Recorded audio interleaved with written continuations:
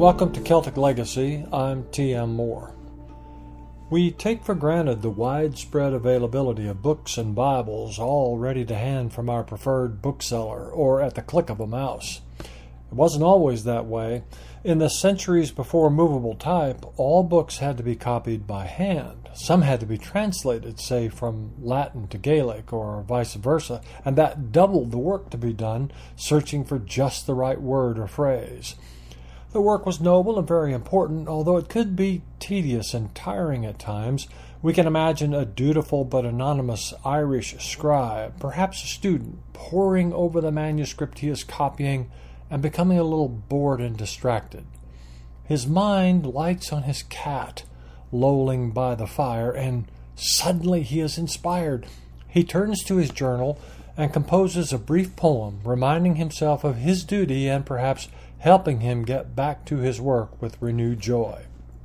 The poem, which is called The Student and His Cat, or as it is also known, Pangur Ban, which means something like white cat, is translated by Robin Flower and included in the volume The Poem Book of the Gael, translations from Irish Gaelic poetry into English prose and verse, edited by Eleanor Hall.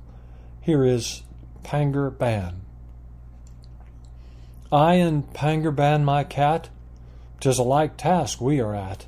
Hunting mice is his delight, hunting words I sit all night. Better far than praise of men, 'tis to sit with book and pen. Pangur bears me no ill will, he too plies his simple skill. 'Tis a merry thing to see at our tasks how glad are we. When at home we sit and find entertainment to our mind. Oftentimes a mouse will stray in the hero Pangur's way. Oftentimes my keen thought set takes a meaning in its net. 'Gainst the wall he sets his eye, full and fierce and sharp and sly. 'Gainst the wall of knowledge I all my little wisdom try. When a mouse darts from its den, oh, how glad is Pangur then! Oh, what gladness do I prove when I solve the doubts I love.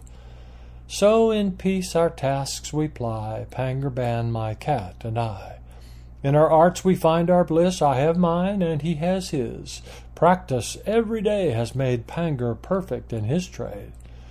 I get wisdom day and night, turning darkness into light.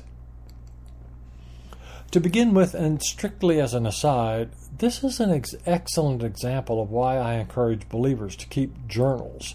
The insights and observations we make one day may be of benefit to others, as this journal entry is, and can, as Petrarch put it many years ago, advantage many others as well, even though they be far away, sometimes indeed, even though they be not born for thousands of years to come. Other than the clever and whimsical comparison this alert scribe was able to make, is there any value to this brief meditation in verse? Much, I think, in every way. Here we glimpse the kind of thoughtfulness, insight, and understanding of creation and life which characterized the Celtic revival during the period 430 to 800 A.D. Consider first the wonder of imagination at work here.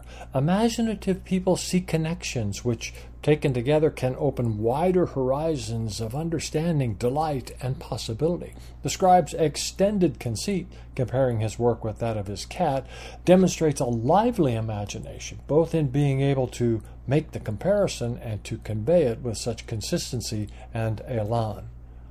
Second, we know the scribe's sense of purpose.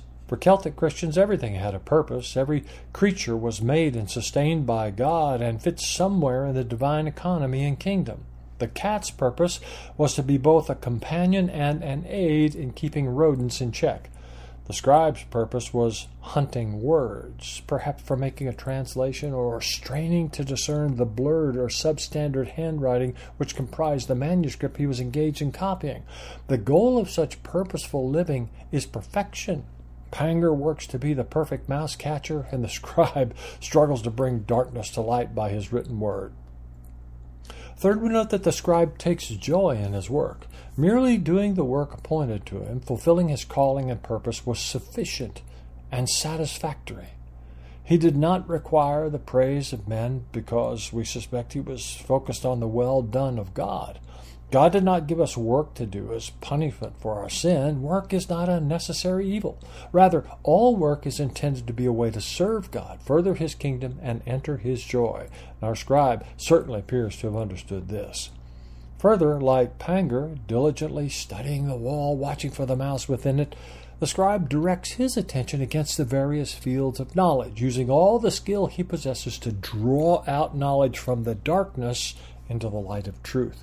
This, too, is a characteristic of the entire period of the Celtic revival, as we find thinkers and writers, poets and mystics seeking deeper knowledge of the Lord and His world.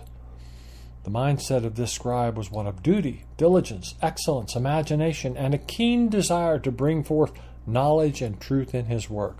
He teaches us to be alert to the beauty and wisdom around us, demonstrates the power of imagination, reminds us of the value of knowledge and wisdom, and encourages us to find satisfaction and delight in whatever God has appointed to us as our calling in life.